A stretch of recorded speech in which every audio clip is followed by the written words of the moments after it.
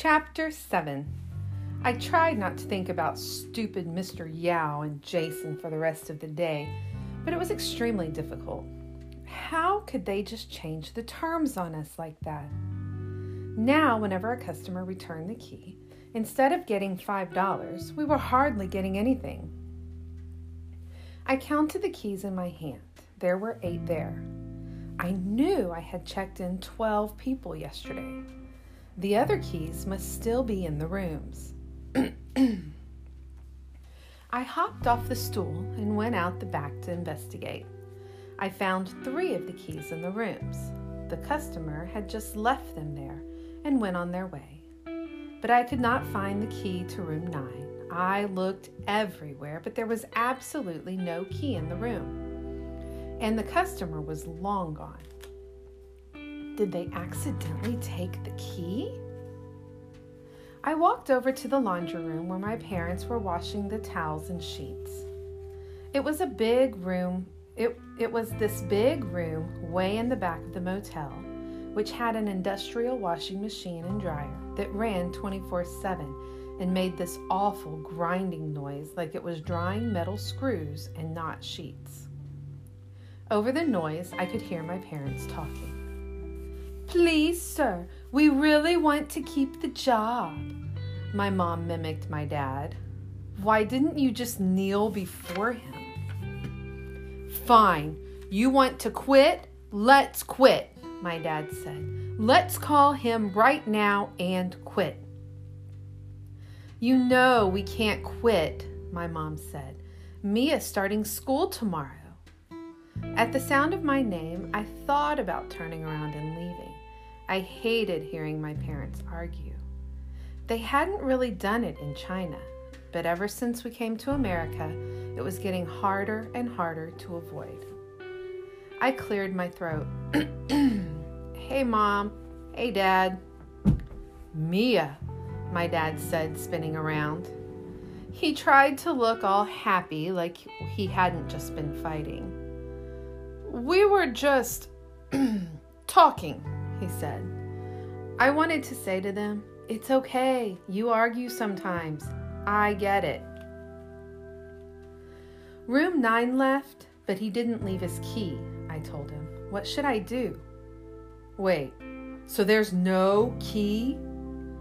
"Well, there's the master key," I reminded them. "But I can't give that out." "All right. Let me see what I can do," my mom said.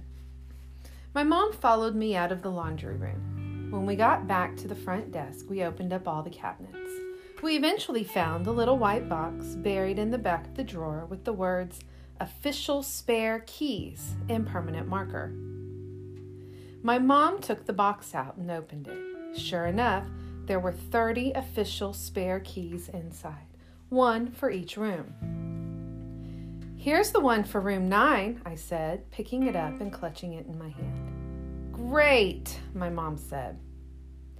I was about to hang the key on its little hook next to all of the other keys when it occurred to me, we can't give this key out. This was our only spare key. What if someone took it? My mom sighed. We had no choice but to call Mr. Yao. As my mom explained the situation to him over the phone, I tried to squeeze in to her. "What's he saying?" I asked, but my mom just shook her head. I went over to my room and picked up the extension just in time to hear Mr. Yao exclaim, "What kind of idiot doesn't charge a deposit on the key?" That would be me. For the record, I didn't charge a deposit on the keys because, well, who charges a deposit on keys? Deposits were for renting bikes and cars. Why would anyone want to steal the key? Mr. Yao told my mom we had to make a new key with the key machine underneath the front desk. My mom and I knelt down to look for it. We finally found it way in the back. It wasn't actually much of a machine, more like an assortment of blank keys, needles, pens, and files, with a big metal thing to keep the key in place as you worked on it. "Leave it," my mom said. "After I finish cleaning the rooms, I'll make the key. Until then, don't touch it, okay? Do not try to make it." I nodded and waited until she went out the back. Any adult who says the words "don't touch" to a kid should know it's an open invitation to touch it.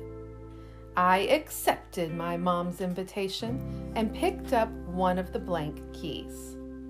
Holding it up to the spare room 9 key with all its little ridges and valleys, I wondered, were we supposed to file the ridges and valleys? Was that how this worked? I gently ran the file against the blank key. To my surprise, it made a little dent. I ran the file again. Another dent. Hey, this wasn't so bad. I didn't even need the metal thing to clamp the key down. I could do it just by holding the key. I filed and filed. With each new dent, I sang, "Look at me, I'm making a key." I was having so much fun that I forgot to look at where I was filing and accidentally filed my finger. "Ow!" I cried. I dropped the file and the key and held up my throbbing finger. The skin of my index finger had been rubbed raw, and it was bleeding. I ran to the bathroom to get a Band-Aid, but there weren't any, so I took some toilet paper and wrapped it around my finger. The toilet paper turned bright red in seconds. I grabbed more toilet paper and held it to the wound, even though it hurt like crazy. Eventually, the bleeding stopped. I wrapped my toilet paper in Scotch tape and looked around. With my tiny mummy finger all set, I sat down at the front desk and glanced at the unfinished key.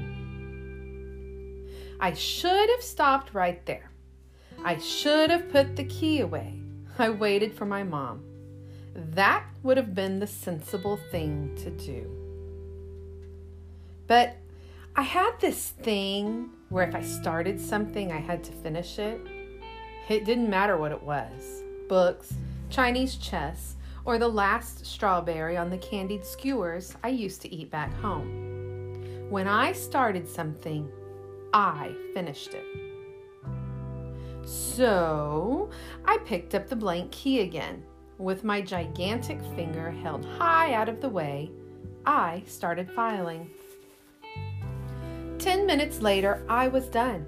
It wasn't perfect, I'll admit, and it wasn't pretty by any standard. But when I held the spare key to the blank, it had all the same ridges and valleys. As I stood back to admire my creation, a customer came in. "Got any rooms in the back?" he asked. I did indeed, and proudly handed him my new key. "What the heck?" the customer yelled, ringing the office a couple minutes later. "The key you gave me doesn't work." As it turns out, though I had filed the ridges to perfection, I had forgotten to smooth out the edges. So when the customer put the key in, it got stuck. I rushed out the back to help him. We pushed and we pulled. Finally, we managed to jam it into the doorknob and unlock the room. When the customer laid eyes on the room, his face fell. "This is a lot smaller than I was expecting," he said. I looked around the room. There was a bed, dresser, television, small table and chair. It was modest, sure, but what else did he need? "Why don't you get settled in and I'll come back in 10 minutes and I'll give you a new key?" I asked. Mr. Lewis looked like he still wasn't sure about the room and the whole stuck key thing, so I threw in, "And I'll bring you a free soda. How's that?" He perked up and said, "Okay." As I walked back to the front desk, I shook my head. Why was it that everything in America had to do with money? People wouldn't give you back your key unless you charged them a deposit. They'd hold a simple mistake over your head unless you gave them a free soda. At my old school in China, there was this kind, elderly man who lived near the building. Every day, he'd give me a popsicle on my way home in exchange for telling him what I learned in school that day. That was it. No money, no credit cards, just, "Hey, how was school?" I sighed. I missed Popsicle Grandpa. There was no one like that here. Here, everything had a price, even kindness. No sooner had I gotten back to the front office than Mr. Lewis called me back to his room. "Come back! Come back right now!" he said into the phone. From the urgency in his voice, I thought it was a real emergency. Had the smoke alarm gone off? Did the television explode? I rushed back to room 9 and found Mr. Lewis standing in the bathroom, staring at the trash can. "Do you see that?" he asked, pointing at the small plastic trash can under the sink in the bathroom. I stared into the black bin. I couldn't see anything. "See what?" "That!" he shouted. He picked up the trash can and shoved it in my face. I squinted into the darkness and saw what appears to be a single long string. It looked like dental floss. "You see it?" Mr. Lewis asked. "Well, yes, I see it now," I said. "This room has not been properly cleaned," Mr. Lewis said. "Oh, I assure you it has.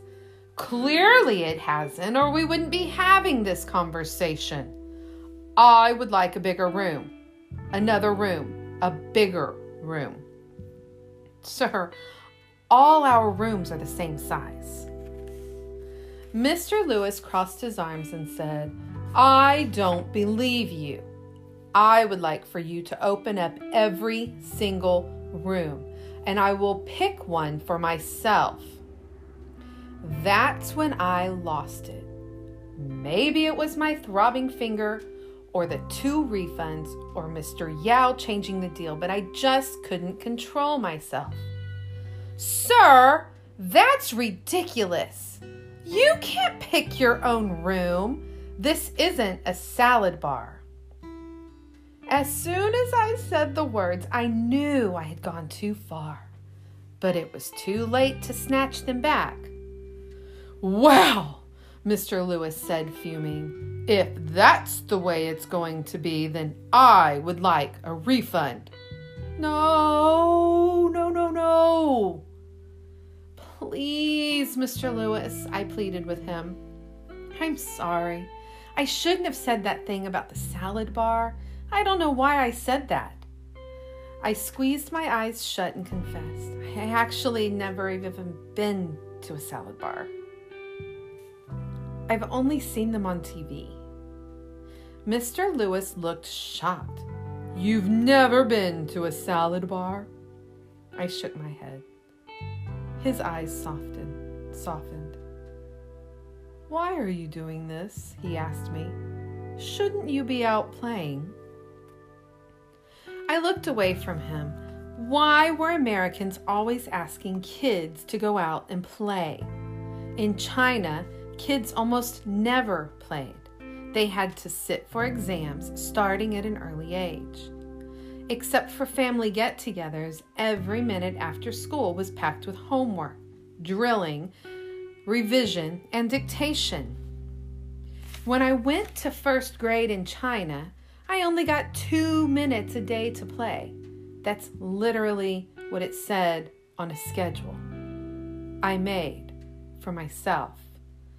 5 o'clock to 5:02. Play. I wanted to say to Mr. Lewis that I'd never really played and I didn't intend to start now.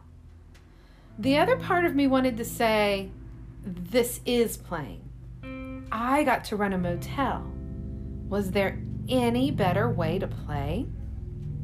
In the end, I simply said, I like my job very much.